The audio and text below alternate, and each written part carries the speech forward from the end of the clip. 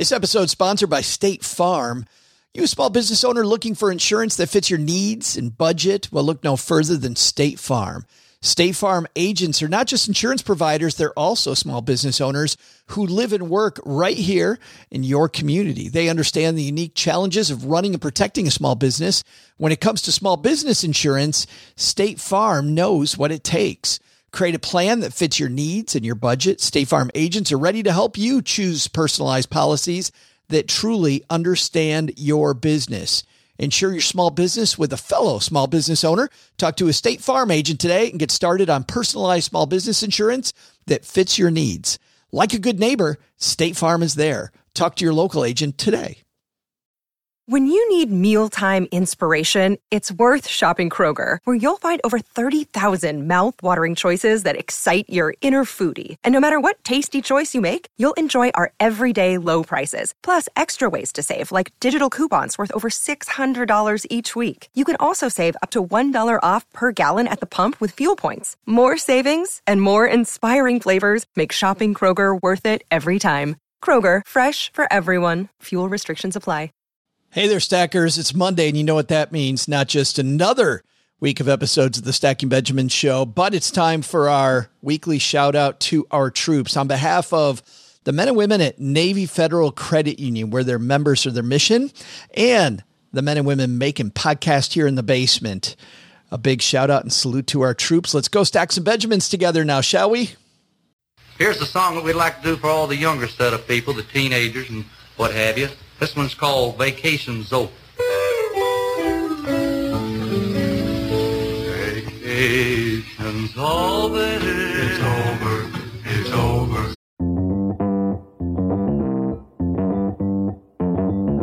Live from Joe's mom's basement, it's the Stacking Benjamin Show.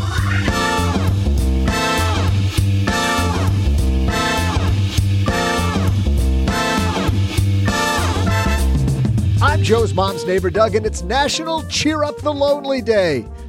Anyone checked on OG?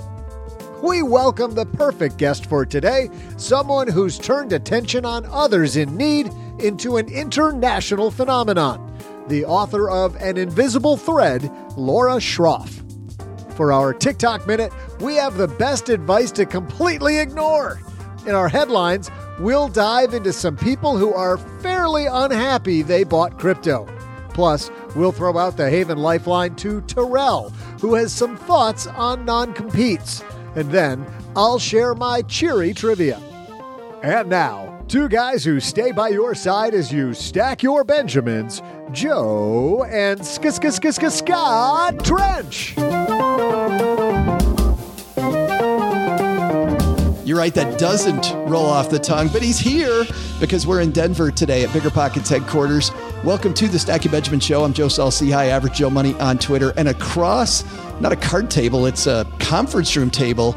We got a little echo, but I think we're going to be good. Mr. Scott Trench, CEO of Bigger Pockets, and more importantly, co-host of the Bigger Pockets Money Podcast. How are you, man? I'm doing great. Thanks so much for having me on the show today. Or actually, you're welcome. We had to clean up the basement here at the Bigger Pockets headquarters just for you. Just for that's us. where you like to record. Yes, it's great how you made sure we have absolutely no sunlight coming in. Everything is nice and shag carpeting too, just for us, I think. You guys rolled that in. That's right. So we got about an inch of dust as well, just for you, right? Perfect. There. Just like the last time you were in our basement. So Scott Trench not rolling off Doug's tongue, but you said that you don't have the worst of it. Your brother. No, my parents gave me 3 T's in a row, Scott Trench, and then they named my brother Rusty Trench. Rusty Trench sounds like the beginning of a joke. Yeah, his real name is Russell, so let's give him some credit. But Rusty Trench had a little trouble freshman year of high school with when folks found out that name. Yes, but afterwards, he's a Trench, so he did well. He's doing great. Yeah. Yes, absolutely. Well, he's an engineer. He's crushing it. For the 3 people that don't know about who doesn't know about Bigger Pockets, but for the 3 people that don't know about Bigger Pockets or about the Money Show, fill us in, man. Yeah, Bigger Pockets is a platform for real estate investors. So if you're looking to get started buying houses, flipping houses, buying rental properties, short-term rentals, We've got podcasts, books, videos, blogs, forums, whatever you want to learn, whatever you need to learn about those subjects, and get a bunch of diverse opinions on that. And then one of my personal passions is personal finance. So I host the Bigger Pockets Money Show podcast along with Mindy Jensen, where we talk about people's money journeys with money and talk about their current situations and give them advice on how to proceed. And it's fantastic because I like the fact that the Money Show, for people that want to get into real estate, you really want to have this sound financial foundation first before you go buy in a liquid property. That's right. I mean, there's a lot of talk about how you can buy rental property with no and low money down. That's possible, but you should do that only if you already have a lot of money. Investing from a position of financial strength is paramount in this business. Otherwise, there's a lot of horror stories from folks who don't do that. Longtime listeners to the show know what a fan I am. I mean, we've talked to Josh, to Brandon. I think this is your third or fourth time on the show. Mindy, I think, has a frequent flyer card on the Stacking Benjamin show. So we love Bigger Pockets. My son, a huge fan. He's up to 13 doors in his real estate journey and uses the heck out of Bigger Pocket stuff. So fun stuff. But we're not going to talk about that today, dude. You are in the co-pilot seat because it's National Cheer Up the Lonely Day, and he's just inconsolable. So, Scott, there's nothing we could do. We needed somebody more upbeat. That's right. Next time for OG. That's right. Well, he would not like it in this basement. We leave him at home today. But Laura Schroff on the show today, she has this amazing story, Scott. It's this book called Invisible Thread. It was a big time bestseller 10 years ago. I missed it 10 years ago. I had no idea. I picked up the thread on the Invisible Thread maybe 4 years ago and read this book. And this is powerful. She was a very busy executive in New York City, saw this young homeless person, and then just had a little kindness. And we'll let you hear the magic of being kind to each other and how that helps you. It's not always just about the Benjamins. It's about what we do with our life and what we value. And Laura's going to bring that today. Before that, though, you and I got a headline about crypto, which I'm sure perked everybody's ears up. Mm-hmm. How you doing, crypto people? I'm not seeing so many crypto coaches in my feed lately. Yeah, the Bitcoin spammers are really cooled off a little bit. It's so strange. We're going to do that. We got our TikTok minute, but first... You know what the new way to make $1 million in crypto is? Start with $2 million. Oh, wait a minute. Put it in Bitcoin. Hold on. Nope, wrong one. There we go. Okay. I've had this thing forever and I can't figure out where the buttons are. Yes. Start with $2 million. Well, I heard that joke originally on farming. Like I had a client that was a farmer when I was a financial planner. It was like, what did the farmer do when they won the $1 million lottery? They farmed it till it was gone.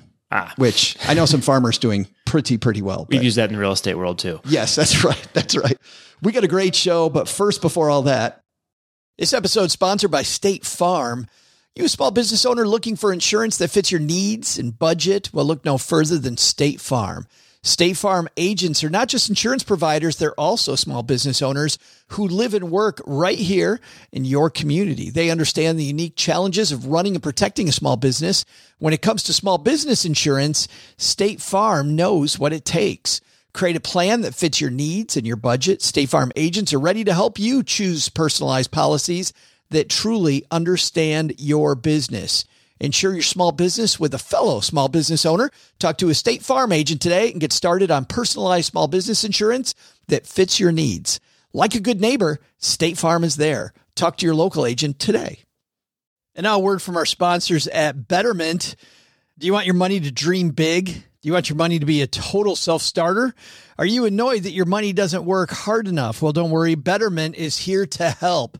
Betterment's the automated investing and savings app that makes your money hustle. Their automated technology is built to help maximize returns, meaning when you invest with Betterment, your money can auto-adjust as you get closer to your goal, rebalance if your portfolio gets too far out of line, and your dividends are automatically reinvested. That can increase the potential for compound returns. In other words, your money's breaking a sweat while you can be breaking bread. You'll never picture your money in the same way again. Betterment, the automated investing and savings app that makes your money hustle. Visit betterment.com to get started. Investing involves risk. Performance is not guaranteed. All right, Scott Trench is here in the co-pilot seat. We got Laura Schroff coming up, so let's get this party started. Hello, darlings. And now it's time for your favorite part of the show, our Stacking Benjamin's headlines. Our piece today comes to us from the site Dig. It's written by Jared Russo. U.S.-based athletes who suffered the biggest losses after turning their salary into crypto visualize. And for people who want the visual, we will have that on our show notes page at stackingbenjamins.com. I think the audio is going to be enough. You want to get your groans ready, as everybody can imagine. But you remember this, Scott, last year, the last couple of years, all these athletes go, no, I don't want dollars. I want crypto. Yeah, I mean, I think that it hasn't been just athletes too. It's other folks. They want to get paid in these other forms of currency because I think there's a lot of fear of inflation, which we're now seeing. But the dollar is holding its value much better than these supposed alternatives to the dollar that are inflation resistant or will hold their value.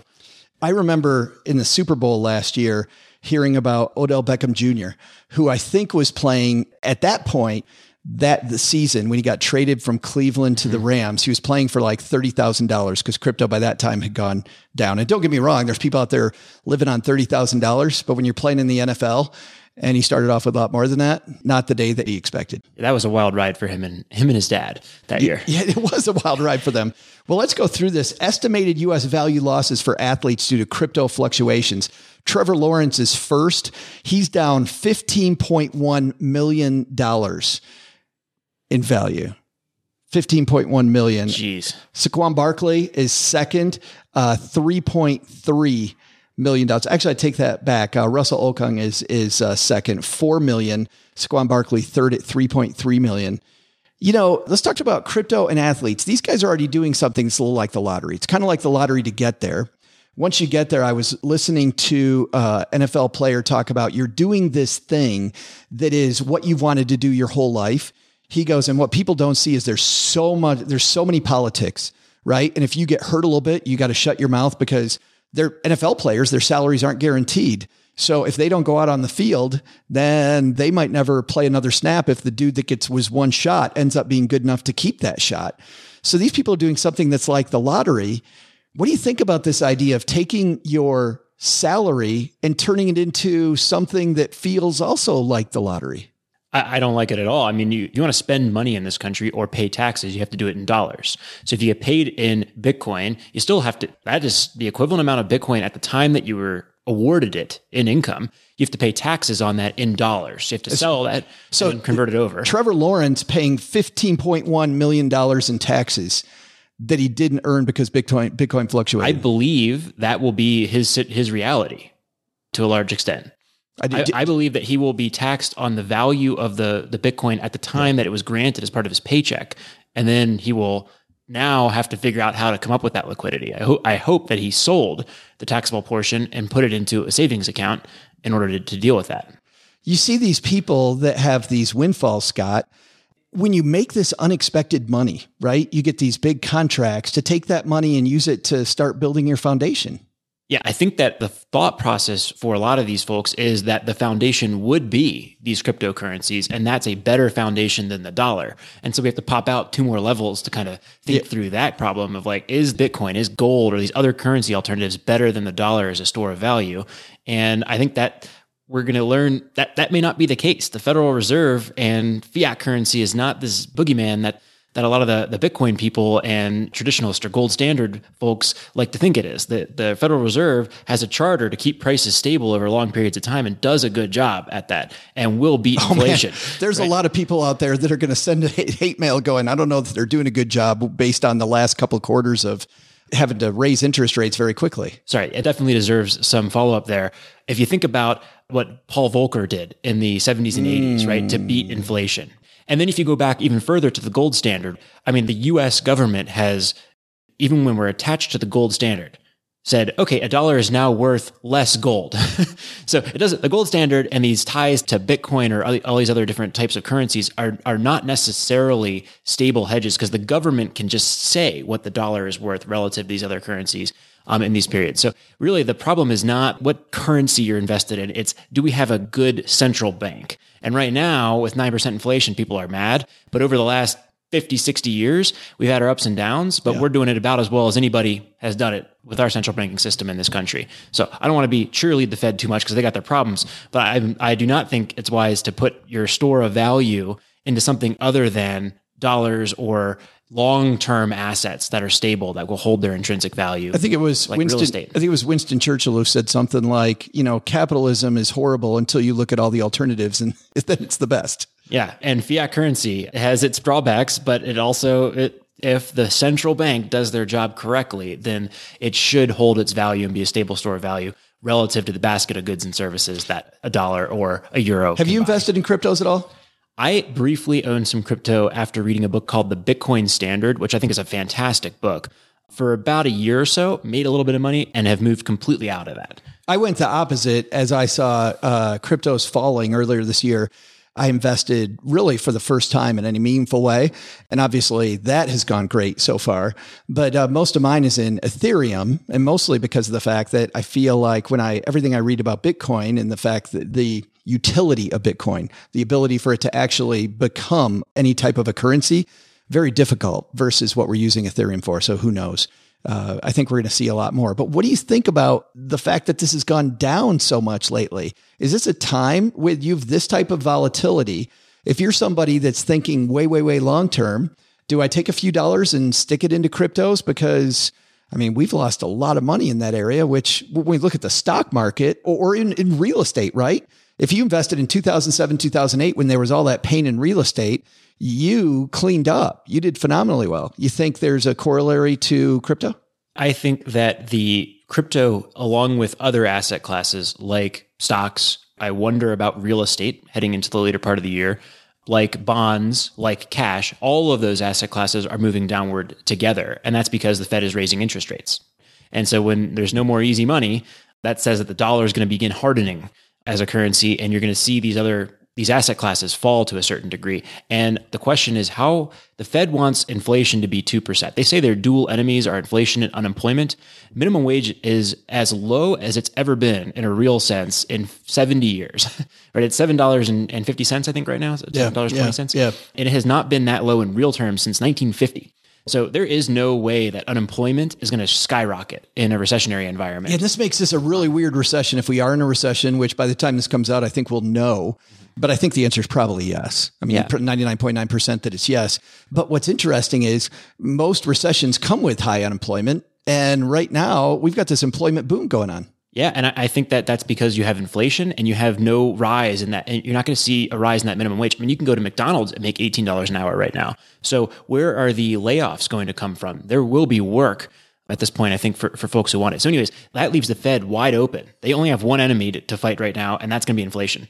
And they're going to go after that, in my opinion, until they beat it. But they're not going to save. Yeah. They're not going to save any politicians currently. I don't want to get into politics, but I don't think if you're Jerome Powell, you're like saying I'm going to save the Biden administration right now from this. I think you're saying I'm going to beat inflation. Yeah. Period. And save that dollar. And I think that is what is spooking so many investors in all these different asset classes.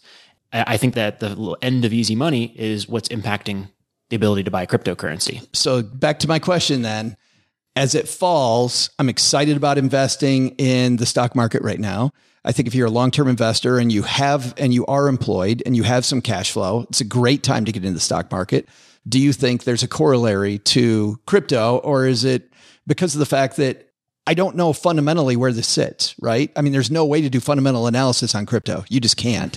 You can do technical analysis, but fundamentally, what the hell is it? I had no idea. Yeah, I'll use gold as an analogy, and then I'll answer your question directly. Warren Buffett has a good analogy on gold, right? He says you take all the gold in the world, you make it into a cube. It's about 64 feet on a side, or maybe yards or whatever it is, and it can fit inside of a basketball rink, and that's it. It will sit there and look pretty. And at the time, he said it was worth about $7 trillion, that cube of gold. And for that, you could buy all the farmland in the United States plus 7 Exxon Mobils and have $1 trillion left over to boot. Which one would you rather own for 30 years? Right. And that answer should be obvious when you frame it like that. And I think that cryptocurrency is the exact same concept, right? Especially Bitcoin, which is designed to have a limited supply, just like that cube of gold, a digital cube of gold, if you will. Do you want to own currency? You're not going to sit on a pile of dollars. You shouldn't sit on a pile of gold, and you shouldn't sit on a pile of Bitcoins, a virtual pile of Bitcoins, if you will. And if you want to build long-term wealth, you should be buying assets that can produce cash flow and can appreciate in real terms over a long period of time. So that means real estate, businesses, maybe loans or lending, if you can outpace the rate of inflation with those like hard assets that can actually build wealth in perpetuity. Two asset classes that have done that historically, obviously the stock market and the real estate market. The North American REIT index and the S&P 500 over long periods of time come out almost exactly even. So to some degree, it's pick which downside you like better and which upside you want more of. But That said, I get excited about the stock market, the real estate market. Paula Pant says that she doesn't think that we're going to see prices in real estate fall. She thinks there's a logic jump there when we see it fall. We might have a stagnation. We might have a rotation of who's actually buying real estate, but she thinks that looking at prices falling is not a real thing. How do you feel about that? I think that if current trajectories hold and we're able to tame inflation within the next couple of months, I think she'll probably be right. But I would also say, do not underestimate the Federal Reserve and Jerome Powell. The road is completely clear for them to fight inflation with the full force and power of what they have there. And they have in the past conducted absolutely brutal monetary policy to go after inflation. So if they can tame inflation, I completely agree with that. If they can't, then interest rates absolutely will, at a certain threshold, begin impacting real estate prices, just as they're impacting the prices of other asset classes, ideally. So I think it's building a reasonably defensive financial foundation before investing really in anything, and then going after long-term investments. Which I like, getting back to this piece. When you get your paycheck, I don't like the idea then of putting it into crypto for all the reasons that you said. I love this idea of using it to build the foundation. Like, look at your goals and figure out what you want, and I don't know, maybe take a few dollars like the casino and put it in crypto because it's so low. I think you think of crypto as an alternative form of currency. Yeah. So if you don't trust the dollar, you put, let's say you want to have a $30,000 emergency reserve, 10 in cash, 10 in gold, 10 in Bitcoin. That might be a viable way to think about it. But I don't think you're going to build long-term wealth in a currency relative over a long period of time to stocks, bonds, real estate. Coming up, Laura Schroff is a woman who 10 years ago wrote a phenomenal book that really lit the world on fire. It was a bestseller many times over. She's coming out of the basement in just a moment to talk about this incredible journey that she took with a homeless gentleman, and both really helped each other and taught each other a lot. It's called The Invisible Thread. But before that, Doug, I think you've got some trivia for us, don't you? Hey there, Stackers. I'm Joe's mom's neighbor, Doug. I was just upstairs talking to Laura Schroff about this National Cheer Up the Lonely Day until she told me my clown mask was freaking her out and I needed to step away before she maced me. Turns out, Laura says there's lots of other ways to cheer people up. Flowers, a hug, TikTok videos that make them look like they're just eyes and a mouth on a toaster. Hey, speaking of TikTok, my question is, what's the total estimated value of the platform? Is it $5 billion, $15 billion, or $50 billion? I'll be right back with the answer after I go do my sea shanty. What do you mean? That trend is over?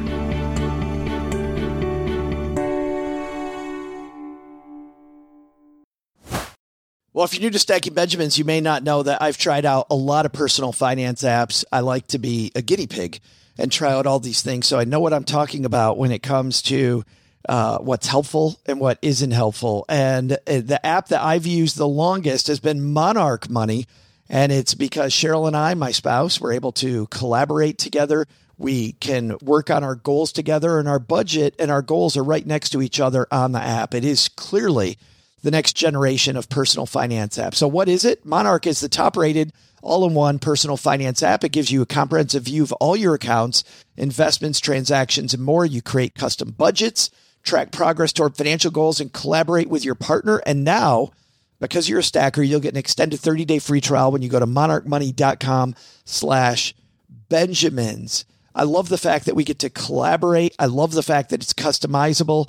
And I also love that it's this ad-free privacy you can trust. They never sell your data to third parties or show you ads. After trying out Monarch myself, I totally get why it's the top-rated personal finance app. And right now, because you're a stacker, you're going to get an extended 30-day free trial to try it out like I try out many different apps. And this one was sticky for me because, well, you'll see when you try out the 30-day free trial. Go to monarchmoney.com/Benjamins. That's monarchmoney.com/Benjamins for your extended 30-day free trial. Hey, Stackers, this is Military Appreciation Month. You know what that means. We are recognizing all of our stackers in the audience. My good friend Nords, Doug Nordman, who some of you may know, he is a writer in personal finance. He's a guy I'd like to do a shout out to. He is such a giving member of the FIRE community, the Financial Independence Retire Early community. Nords will do anything for you. It's just, I think some of that comes from his time on a submarine, like my nephew Colin, who's on a submarine right now, and all the work that he did there. Just a super giving member of the community. And you know what? Navy Federal Credit Union wants to celebrate their members who go above and beyond, not this month, but every month. Navy Federal offers members only exclusive rates, discounts, and tools to empower their members and help them reach their goals. Here's one of their offers in honor of Military Appreciation Month. Join and get $50 when you open a credit card. Of course, you want to have your whole debt strategy planned out, don't you? Don't just go open a credit card willy-nilly, as Mom says. Here's a disclaimer. You got to join and open your membership savings account between May 1st and May 31st, so get on it, stackers. Annual percentage yield is 0.25% for membership savings account, $5 minimum balance to open. Maintain your membership savings account to obtain the bonus. Visit NavyFederal.org for full terms and conditions. That's just one of the things. They offer 24/7 help for their U.S.-based service members. They have resources all over the place. Head to NavyFederal.org for full terms, conditions, and other offers. Navy Federal is insured by NCUA, Equal Housing Lender.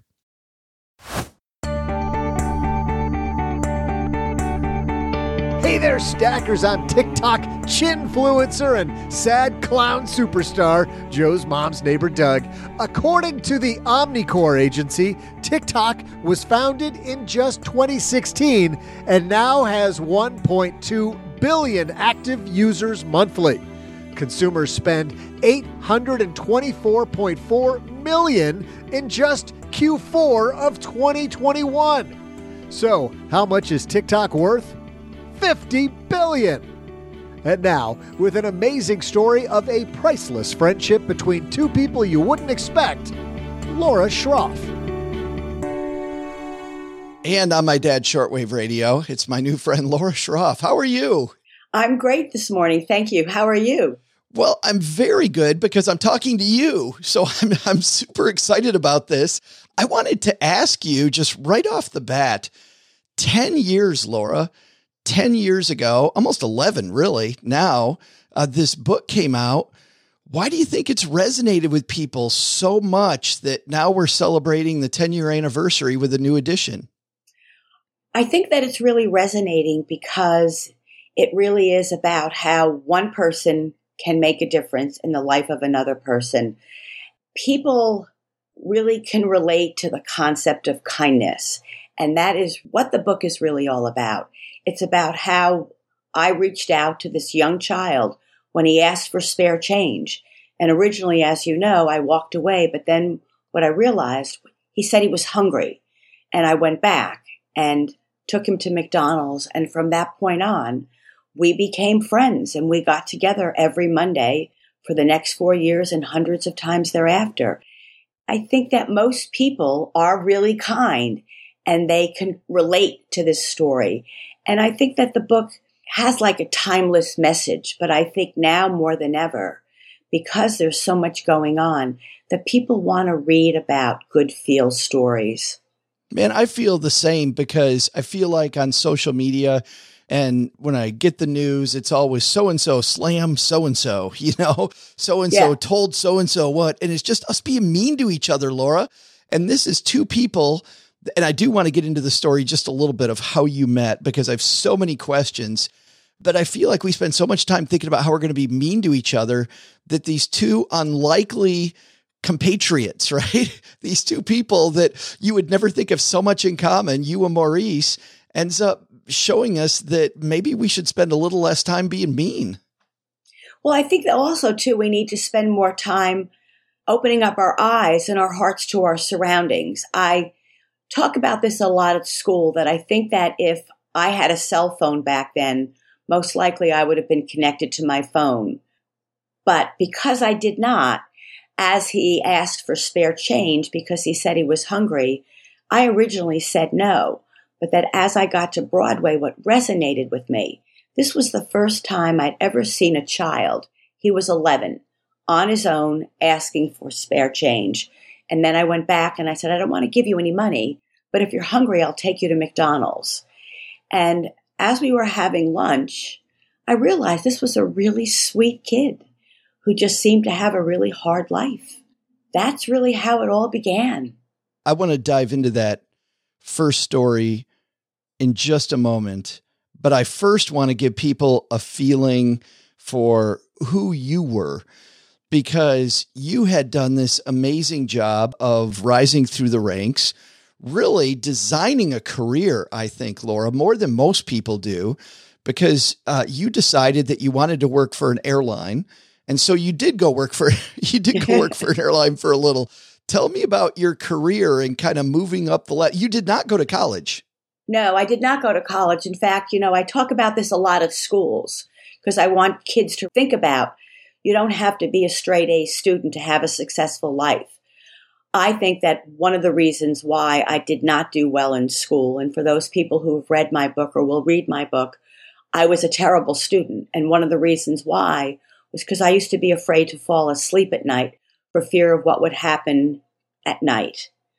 But both my parents gave me this incredible work ethic. So when all my friends were going off to college, the thought of doing 4 more years of school was just like something I was not interested in. But I wanted to work for an airline. And so I got a job at Continental American Life Insurance. I gave myself a goal that I'd work there for 6 months, and then I was going to get a job with an airline. And 6 months later, I landed a job with Icelandic Airlines. And I worked there for about 5 years as, back in those days, a secretary. And then I decided that I really wanted to have a career. But when I looked at myself, I thought there's really very little that you're good at.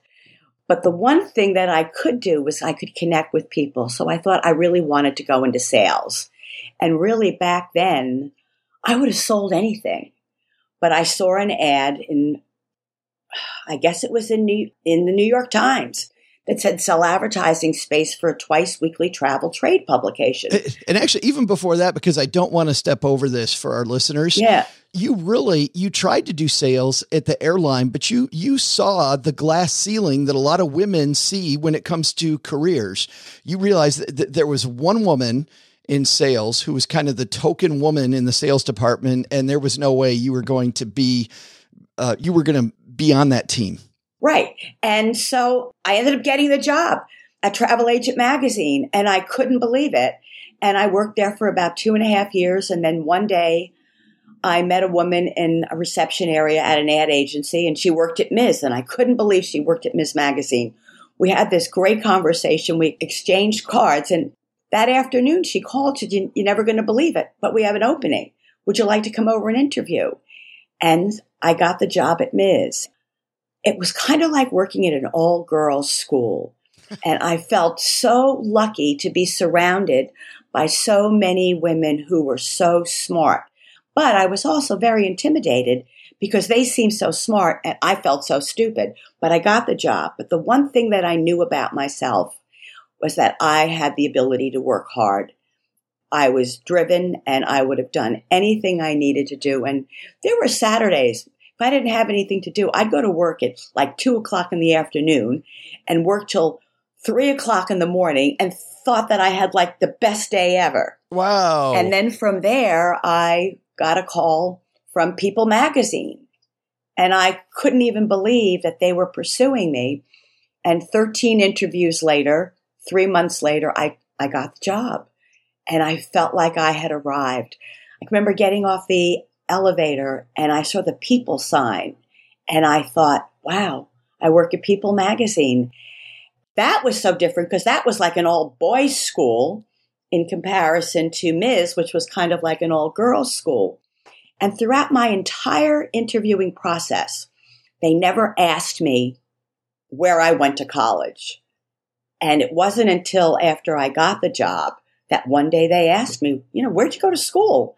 And when I told them that I didn't go to college, I was the first person that they had ever hired without a college degree. But I believe that my stars were really aligned. But the one thing that I knew that I needed to do when I worked at People was I had to work harder than everybody else because of the fact that I hadn't gone to school. I had to prove myself. And almost throughout my entire career, I felt like I had to prove myself until I got to a position where I thought, you know what? You're really doing okay. And this is amazing because you and Maurice have this in common, because Maurice has to prove himself over and over and over just to stay alive much of the time. But before we leave your work life to talk about the intersection of you two unlikely friends. I want to ask you about this fantastic interview that you talk about in the book, because I think this is a kind of a separate learning for our younger listeners about just a great interview. You show up for this interview and you're early. And by the way, for people that don't know, Laura was on my dad's shortwave radio 15 minutes early today. And the very first thing I said to you, I'm like, well, you're true to form. You're 15 minutes early. But there's this power because people are late. And it's one thing that you can control is, to some degree, making sure that you're not late, right? Number one. And then number two, this guy, Laura, is not going to give you the job. And I think you said the best, I don't know if you remember the line, but you said the best line ever to him. And I would have hired you on the spot. Can you tell me that story? Sure. That was with David Gollin. It was Travel Agent Magazine. The night before my interview, I cut my finger and I ended up in the emergency room and I had to get 8 stitches. So when I got to the interview, which 8 stitches on a little finger, on my finger, that's a lot of blood. That is a lot of blood. So when I got there, my interview was at 7:30. I got there at 7:15 because I'm just always early. And when he came out, one of the very first things he said to me was, "What happened to your finger?" And I said, I cut it last night. And he said to me, "Well, I hope it wasn't serious." And I said, "No, not really." He said, "Well, did you have to get stitches?" I said, "Yeah, I had to get 8. And he said to me, "By God, I'm impressed. This is a highly competitive business and punctuality is really important. I like the idea that you could cut your finger and be 15 minutes early for your interview." So while we were having our interview, he said to me, "I don't really know why I should hire you because you have no college, you have no sales experience." Nothing. And I said, "I know that." I said, "But here's what I'm going to tell you." I said, "If you think you can work hard, I can work harder. I'm telling you that if you hire me, it will be the best decision you've ever made." And so then he asked me how much I was making at Icelandic Airlines. I said, "I'm making $13,200. And this was when I came back for the second interview, which was really interesting. When I came back for the second interview, he said to me, "I don't understand," he said, "why I want to hire you." He said, "But I do. I'm going to give you a shot." He said, "So how much are you making at Icelandic Airlines?" I said, "I'm making $13,200. He said, "Okay." He said, "I'm going to offer you $12,000. I said, "Great." I said, "I'll take the job." He said, "Aren't you going to negotiate?" I said, "Absolutely not." I said, "I'm going to take it for $12,000. I said, "In 3 months, you're going to call me into your office and you're going to give me a raise." And 3 months later, he called me into his office and he said to me, "How much were you making at Icelandic Airlines?" I said, $13,200 it was. He said, "Great." He said, "I'm offering you $18,500. Boom. Boom. That was it. And that was the beginning. That is amazing. You also said something to him that I loved. You said something like, "I don't ask for a lot of breaks. I just need one break and I need it from you right now." And I thought that was a phenomenal. And you know what's so crazy? I was 25 years old. And I said to him, "Absolutely. I'm not looking for a lot of breaks in life." I said, "I'm looking for just one break." I said, "And I promise you, if you hire me, you will never, ever regret it. Just one break. That's it." And he hired me. You say, and maybe it's indicative of you working a Saturday afternoon and thinking it's wonderful that you've got this phenomenal career, but you don't feel you're making a lot of money. And you say early in the book, and this is where we kind of get a little bit into why you're on a money show. You know, you're making lots of money. You've got a wonderful apartment. You live in a fantastic area. You've got this name brand job that everybody knows the places that you work. You're working these marquee places. And yet you say, Laura, that you felt unfulfilled. Well, I always wanted to have a family. Children was something I always really wanted to have. And it was something that was never meant for me. It was not meant in my cards. And I remember working, but feeling very unfulfilled. As much as I loved my job, I knew that there was more that I wanted, and I just didn't know what it was. And then one day I was walking up West 56th Street and I saw this 11-year-old boy, and he said to me, "Excuse me, lady, do you have any spare change? I'm hungry." I wasn't really paying attention, and I did say no, though, and I walked away. And as I got to Broadway, what resonated with me was that he said he was hungry, and I went back to him. I said, "I don't want to give you money. You're just a kid." I said, "But if you'd like, I'll take you over to McDonald's and I'll get you something to eat. Can we stop right there for a second? Because I'm wondering, so you're literally halfway across the street when you stop.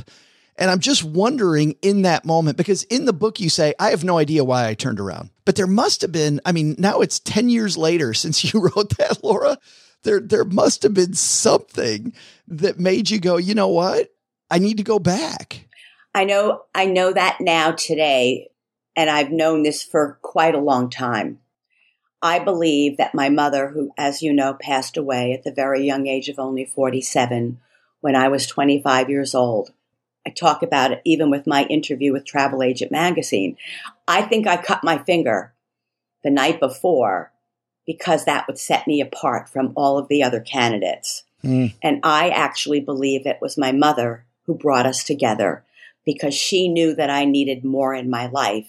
And here was a child who also needed more in his life. And throughout this entire process of my book, 10 years later, I wish that I could take the credit for everything that has happened in my life because I feel so enormously blessed. But I believe that my mother, she played a major role in helping me with everything that did happen every step of the way. So I give myself credit, but I also give my mother an enormous amount of credit because I do believe, and I make jokes that sometimes I think that she works harder in heaven than she did on earth. Well, she definitely plays a big role in your life and the things that she went through with your family life. You and Maurice definitely have very parallel in a lot of ways, family situations. But I wanted to ask you about that first day at McDonald's. So you take him to McDonald's. He's very excited to go to McDonald's, but he doesn't really let you in. He's got this wall up, like that first meeting, that first day. How did you feel about this wall between you and him? Well, the first thing that struck me was that I thought he was really bright because as we were walking to McDonald's, he said to me, could I have a Big Mac? And I said, sure. He said, well, could I get a Diet Coke? Could I get French fries? I said, absolutely. He said, what about a Diet Coke? I said, you could have a Diet Coke. He said, could I have a thick shake?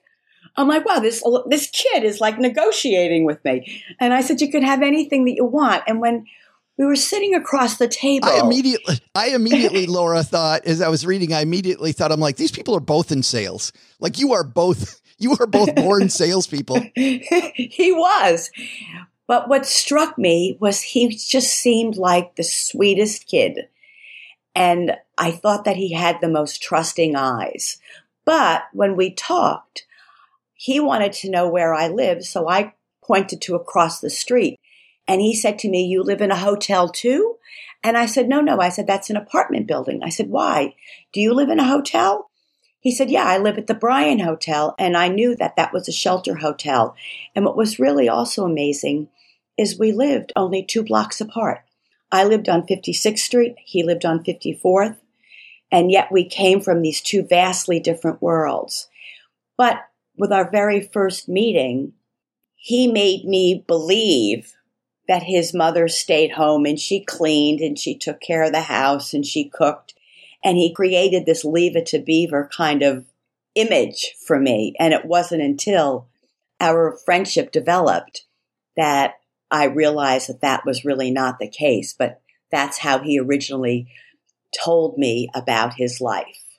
You actually went to meet his mom. You wanted to take him to a baseball game. He was excited. You wanted to make sure mom was on board with this. So you sent him home with like a permission slip that you'd made and he never returned. In fact, he didn't even show up, which I think, right.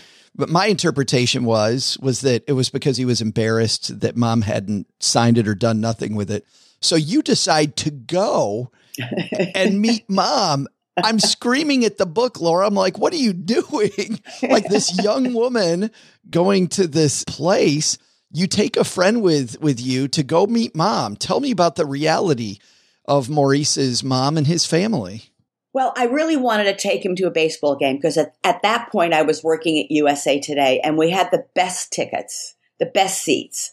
So I said to him, I want to take you in my car. I said, but I cannot take you in my car without your mom's permission. So I wrote the permission slip. I said, can you just take this home, have your mom sign it, and at least I'll know that she's given you permission to drive in my car with me. And we set up a time for him to show up, and he didn't show up. But I really wanted to take him to this baseball game. So I asked my friend Lisa if we could go over to the Bryan Hotel together. And when we got there, I mean, it was probably one of the most dangerous shelter hotels in all of New York City back in 1986. And at the time, by the way, Laura, everybody knows this too. I mean, this is not a secret.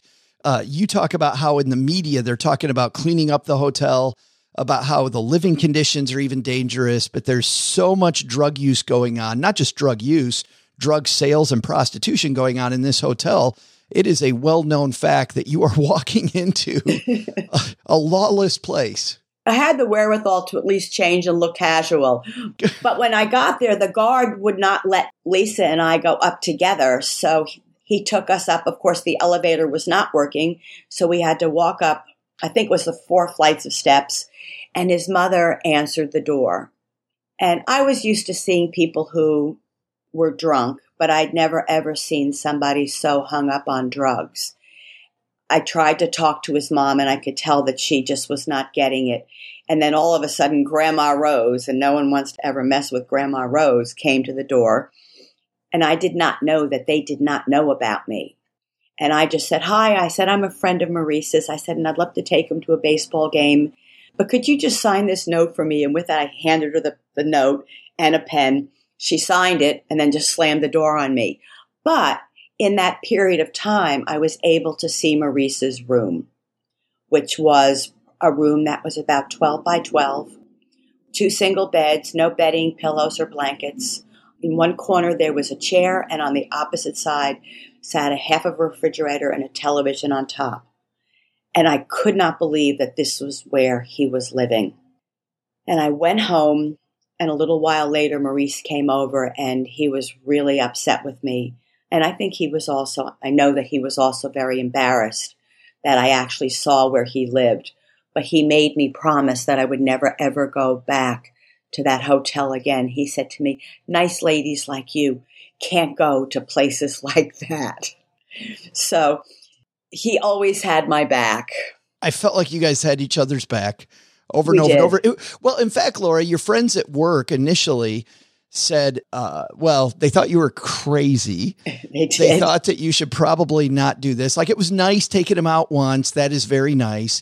But this continuing relationship thing, like, there's so many things that could go poorly, but you won them over time. But even then they would say, oh, you're teaching this kid so much. You're teaching this kid so much. And you would rebuke them on that. You're like, no. People used to say to me all the time that Maurice was so lucky to have met me. And I used to say, you've got it all wrong. I said, I have been so lucky to have met him. I think that one of the things that Maurice did for me, well, he's done many things for me, but he really made me appreciate my own childhood, which, as you know, was very volatile. He opened up my eyes to how children who live in these shelter situations, live in these drug environments, how difficult it is for them to get through every single day. And I used to say to my friends all the time, we have these cushy lives. If we could walk in his shoe steps for just one day, we would never, ever take our lives or everything that we have for granted.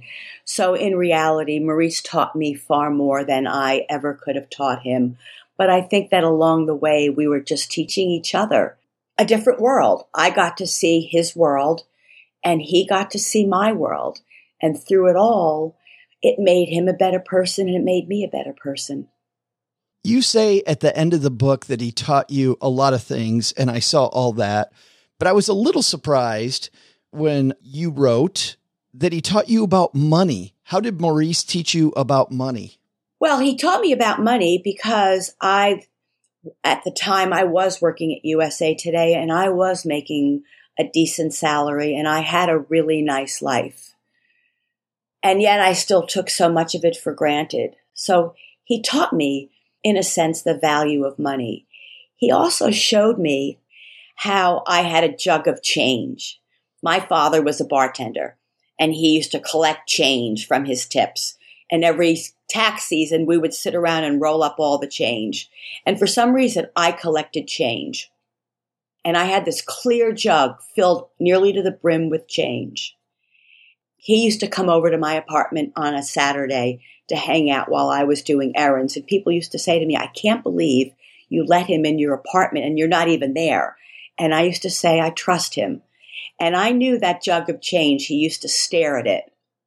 I'm sure there were many times that he thought, I can just take a couple coins. She'll never know. But he was such a smart kid that he knew that he had a good thing and he was never going to betray my trust. So for me, he also taught me how money's not everything, that here it was, that there was a jug of change filled to the brim, and yet he was smart enough to know it wasn't worth it. Sometimes money, it's just not worth it. Yeah, well, the value of that friendship clearly to both of you worth well more than money, and being able to walk in each other's shoes.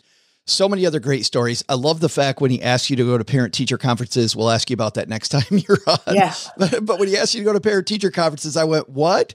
But it clearly for me was one of the first times I saw him like, he really, really, really wants you more in his life. This is kind of the wall starting to come down early on. The book is called An Invisible Thread, the true story of an 11-year-old panhandler, a busy sales executive, an unlikely meeting with destiny. It came out 10 years ago. This is the 10th anniversary edition. It's funny, Laura, the more things change, the more things stay the same. And it's just, it's such a great tale. Thank you so much, Joe, for having me on your show. I really do appreciate it. I really do love talking about the story. And can I just say one quick thing about the name of the book? Because people, people love the name of the book.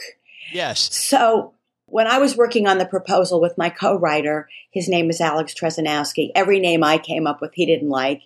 And every name I came up with, we didn't like each other's names for the books. And he kept telling me, don't worry about it. And I had to go to a birthday party and I was running late, where normally I'd like to go to my little card store. I went to Duane Reade, and I'm standing in front of the card section, and I saw a card, and it was green. And I picked it up. It was the first card that I picked up, ever bought at Duane Reade. And it said, there's an old saying, how an invisible thread connects those that are destined to meet.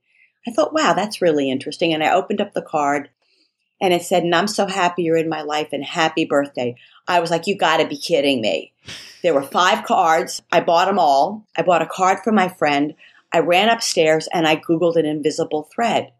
And that's when I found out that it was a Chinese proverb. An invisible thread connects those that are destined to meet. Regardless of time, place, and circumstance, the thread can stretch or tangle, but it will never break. I was shaking. I called Alex and I said to him, oh my God. I said, Alex, I've got the name of the book. I said, Google an invisible thread. And he said to me, he said, Laura, you're brilliant. I said, Alex, I'm looking at an American greetings card. But I absolutely believe that that was another situation where my mother, she put that card in my hand, because people have said to me over and over, I never knew I had an invisible thread connection until I read your book, and it all made so much sense. So for all of your listeners, we all have our own invisible thread connections. The important thing is to recognize those connections, because they can make a difference in all of our lives. Hi, I'm Mitchell Walker, and when I'm not teaching people how to find hidden money, I'm out stacking Benjamins. Nice job, Scott, on the trivia question. By the way, big thanks to Laura Schroff for stepping by. What an inspirational story that was. And is there a prize for getting that right? Yes. Big high five. All right. There it is. Good work. Yeah, you almost said 15. You're like, what's the middle one? Yeah, I was like, that's way too low. Right? Yeah. They're a household name at this point. 2016, though. Yeah. I mean, just think about that. If Bigger Pockets had that type of a trajectory, if there were that many people looking for financial independence instead of looking for, dance videos, how great would the world be? That'd be great. I certainly wouldn't be hosting you in this basement. We'd be on the top floor of some building. It'd be the Taj Mahal basements, probably. It would be the basement, probably, but it'd be not like this. Yeah. Hey, let's throw out the Haven Lifeline, Scott, and tackle some of life's most important questions. Our friends at Haven Life Insurance Agency, they put what you value first. What do you value? Freedom, optionality, having the ability to direct my day. And you know what? You'll have more time doing that if you're not filling out life insurance applications, which, by the way, if you've ever tried to fill one out, takes forever. Haven Life's application is simple online. You get an instant coverage decision. Prices are affordable.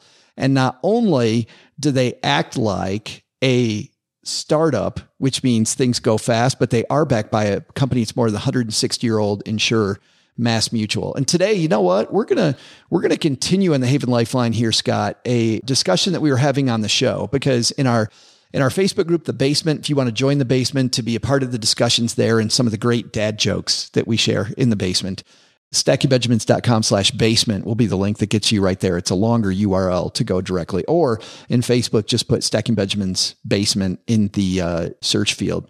But Tyrell was commenting on a conversation that we had a few weeks ago, Scott, about non-competes and about how the government is now looking at non-competes. And obviously many non-competes not enforceable, but how even sometimes hourly workers being asked to sign non-competes. And some of this is getting ridiculous. So Tyrell writes, listening to the episode on non-competes while at work, felt the need to share. I'm an automotive technician for a dealership. And in the automotive service technician world, it's pretty standard from my own experience. You have to find a new job to get a raise, whether it's from the current employer wanting to keep you or the new one trying to pull you in.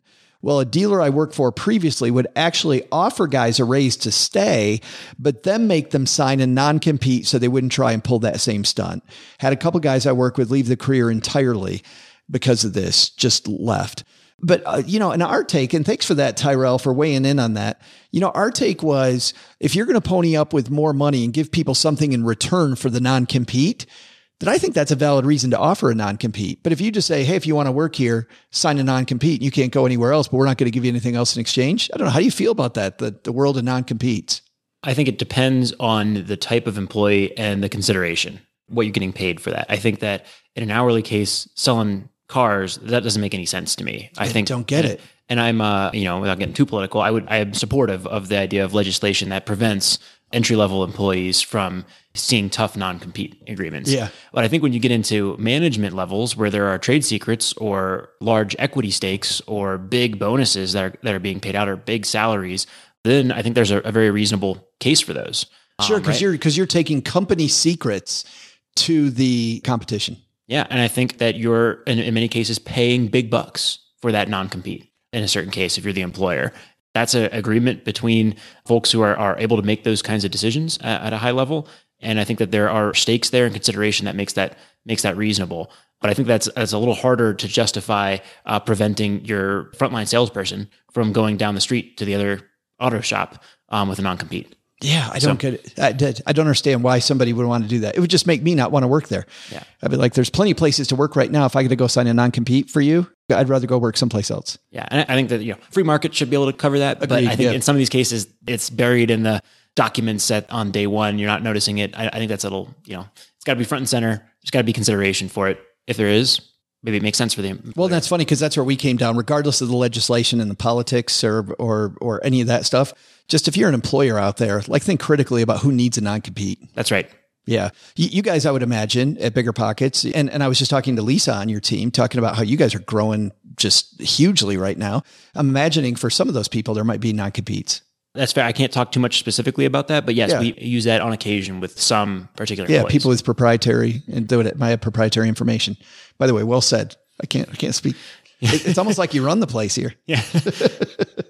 Thanks for weighing in on that, Tyrell. By the way, we take questions to the show, and during the summers I mentioned earlier, this is a great time to ask questions and go fairly close to the head of the class. So stackingbenjamins.com/voicemail gets you to Dave and Lifeline. And if you call in, you get some of that badass Stacking Benjamins Greatest Money Show on Earth t-shirts made by Brad Lark. Just an amazing t-shirt. And it's cool as I go around the country, been going around the country on my book tour, seeing a lot of people wearing those shirts, which is cool. So stackingbenjamins.com/voicemail. All right. That's going to do it for today. That was easy, man. Yeah. Fun subjects. Nice job. Good work. It's like you've done this before a time or two. Once or twice. So 300 times. I was going to say, speaking of that, what's coming up on Bigger Pockets Money? I'll talk about some of the recent things that Yes. we've done that have been really fun. We had an individual on the show who did a study on the ROI of college education and took 30,000 majors from around the country and said, here's how much you pay, here's what the earnings are, here's the discount rate of 5% across that, and here's the degrees that pay off, and here's the ones that don't. That was a really fun episode. Because people don't think enough about that. That's right. Period. Yeah.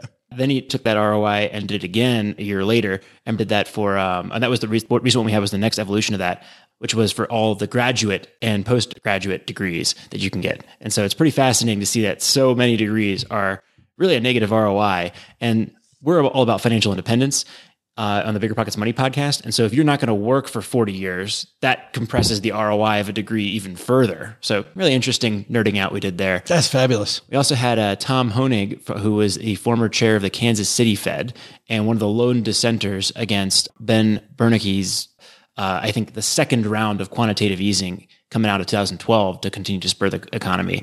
And so that was a really interesting episode as well to hear about, kind of an inside look on how Federal Reserve, like I've probably mentioned 6 times already on the show here. You can tell I'm pretty fascinated with this, how they influence monetary policy and how those actions were likely to lead to inflation. What can be done next? We do a board game episode every year here on Black Friday, and Jamie Stegmeyer, who is a big voice in the industry, was on talking about some of his favorite games about economics. And there's a game that sounds so boring, which is hilarious. I actually played it in Omaha at our Omaha tour stop afterwards. A few people stayed around and we played this game, and it's called Quantitative Easing. Oh, it sounds great. It is. By the way, it doesn't sound like the most boring thing ever. You're like, no, thanks. But here's the game.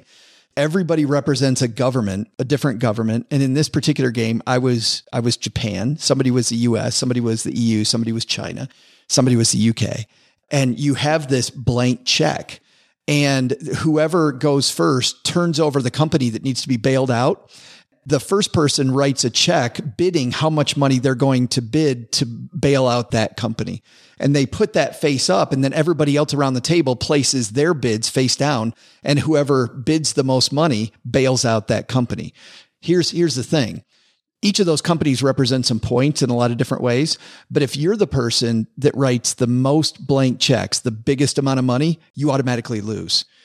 And what's also fascinating is in most games, the amount of inflation that happens during the game, the checks just get bigger and bigger and bigger and bigger and bigger as you're competing to bail out these companies. And it's this fascinating look at the horror story that is sometimes quantitative easing. So that's right. The only thing worse than inflation is deflation. So we got to figure out the game quantitative tightening next. We're gonna have you on next time to talk about that one. Yeah. All right. And you can find everything Bigger Pockets, of course, at biggerpockets.com. Thank you. Yeah. Thanks awesome. for the plug. And listen to the Bigger Pockets Money podcast, wherever you're listening to us today. We'll have links to all that on our show notes page at stackingbenjamins.com. All right. He's Scott. I'm Joe. Here comes Doug again. Doug, what should we have learned today? So what should we have learned today? First, listen to Laura Schroff.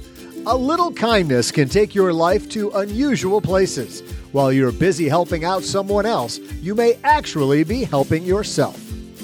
Second, crypto? It may be a good buy, but don't take your paycheck in any currency other than your local dollar bills, and then go buy your Dogecoin if you're so inclined. But the big lesson? These sea shanties are really adding up. I mean, who knew that an app that helped you put your face on a toaster would reach the same value as the gross national product of Uruguay? Thanks to Laura Schroff for joining us. Her book, An Invisible Thread, is available anywhere you go meet up with the mentee you saved. And thanks to Scott Trench for co-hosting today. Check out his work at biggerpockets.com. This show is the property of SB Podcasts, LLC, copyright 2022, and is created by Joe Saul-Sehy. Our producer is Karen Repine. The show is written by the brilliant Paulette Perhatch, with help from Joe, me, and Doc G from the Earn and Invest podcast. After you listen to our show, check out the 201 Deep Dives, written by our website manager and blog editor, Brooke Miller. You'll find the 411 on all things money at the 201. Just go to stackingbenjamins.com/201. Once we bottle up all this goodness, we ship it to our engineer, the amazing Steve Stewart. Steve helps the rest of our team sound nearly as good as I do right now. Want to chat with friends about the show later? Mom's friend Gertrude is our social media coordinator and the room mother in our Facebook group called The Basement. So, say hello when you see us posting online. Here's a weird fact. Both she and Tina Eichenberg are never in the same room at the same time. To join all the basement fun with other stackers, type stackingbenjamins.com/basement. I'm Joe's mom's neighbor, Doug, and we'll see you next time back here at the Stacking Benjamin Show. Not only should you not take advice from these dorks, don't take advice from people you don't know. This show is for entertainment purposes only. Before making any financial decisions, speak with a real financial advisor.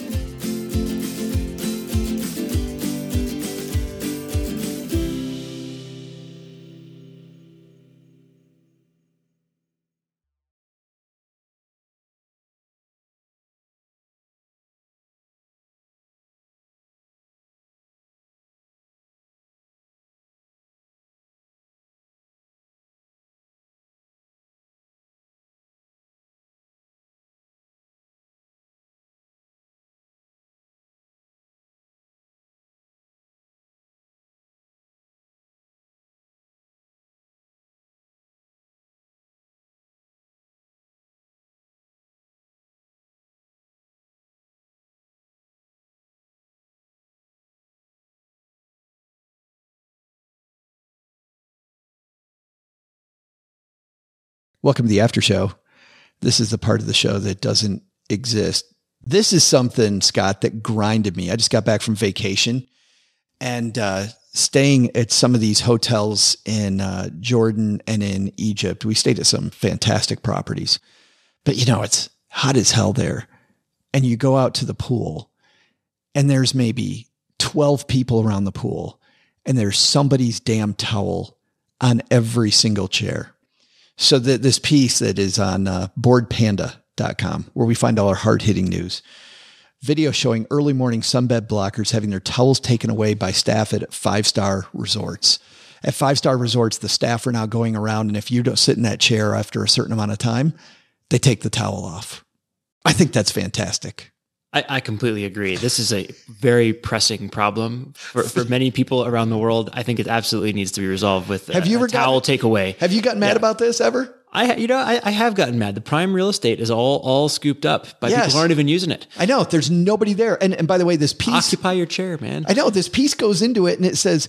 In many cases, like they've had people follow the people, they're not even at the pool. They go off to a restaurant. They go downtown shopping. They leave it there because they learned early on, if I put my chair there first thing in the morning, and the hotel always leaves it there.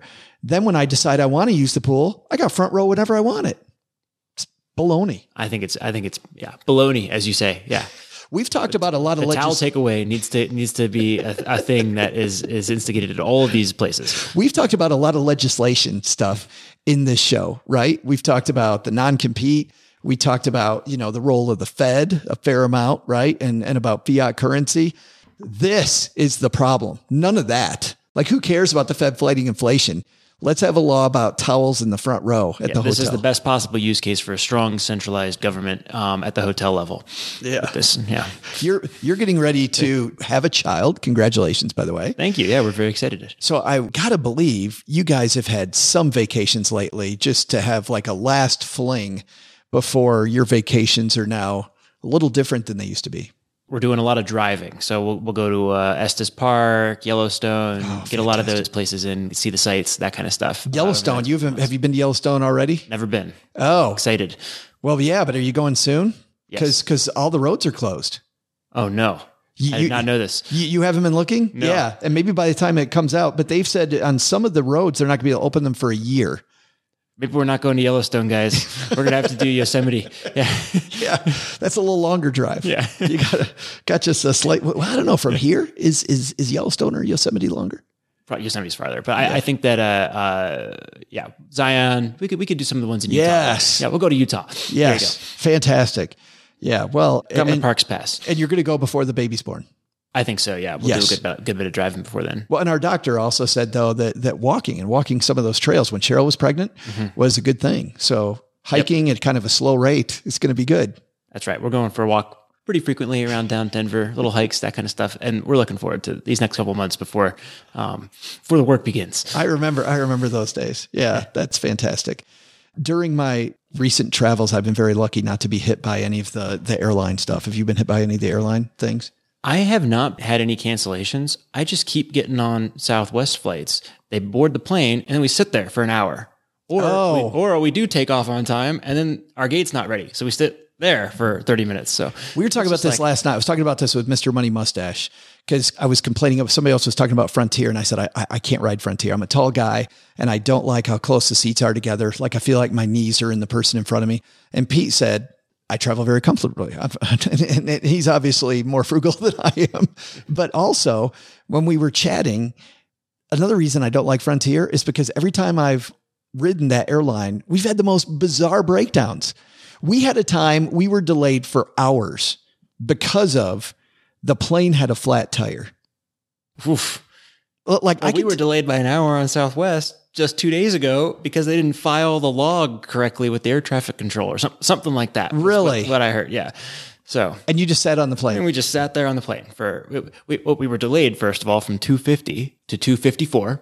So inexcusable. 4 minute. That's right. 4 minute delay there. I can't stand this. Then we boarded the plane and then we sat there for an hour without taking off. So yeah, you can tell I'm a little bitter about this. There should be, some sort of towel takeaway there too. Yes. Yeah. But government can't solve those type of problems. That's free market stuff. But I got to say that's good though, Scott, the CEO of one of America's major corporations, flying Southwest. Good man. Oh yeah, I'm A-list. Nice job. Fly a lot of Southwest. Have you done the companion pass? I did. I got the companion pass 4 or 5 years ago. I have not gotten it since. I haven't done the travel hacking, but maybe the next year or two, Virginia, my wife, will go and get that, and we'll have the companion pass the other way. Yeah. The credit card hacking. Yeah. Yeah. Just haven't had time to do the credit card hacking lately. Yeah. Time and inclination. I keep getting A-list and I don't know. So why not? Yeah. Why? Yeah. We don't fly that much. Thanks for hanging out. Not in the last 2 years. Well, I'm happy now that the tour's over. When this comes out, the tour will be over. I'm going to fly a hell of a lot less, which I'm very, very happy about. That'll be nice. Thanks for hanging out, man. Thanks for having me. This was fun. I enjoyed talking about this stuff, and you got me going about the Fed, or I got myself going about it. You can't tell that you like it at all. It seems very weird. Yeah. You're not in the right profession. Well, Stackers, the show is over, but the party is just beginning here. You know why? Because it's Military Appreciation Month, and we are giving out shout outs to all of our friends who have served in the military. And let's point the finger right here at our good friend OG, who spent time in the military. And of course, we know what a giver he is, even when he pretends like he's being Mr. Surly. Navy Federal offers member-only exclusive rates, discounts, and tools to empower their members to help them reach their goals. Visit NavyFederal.org/celebrate, and you'll see all their Military Appreciation Month offers and other Navy Federal offers. They've got all kinds of resources on their site, like best cities after service to help veterans transition to civilian life, and best careers for military spouses to support military families. So much going on. Just head over to NavyFederal.org/celebrate and take a look at all the Military Appreciation Month offers and their usual offers. Navy Federal, our members are the mission. Navy Federal is insured by NCUA, Equal Housing Lender.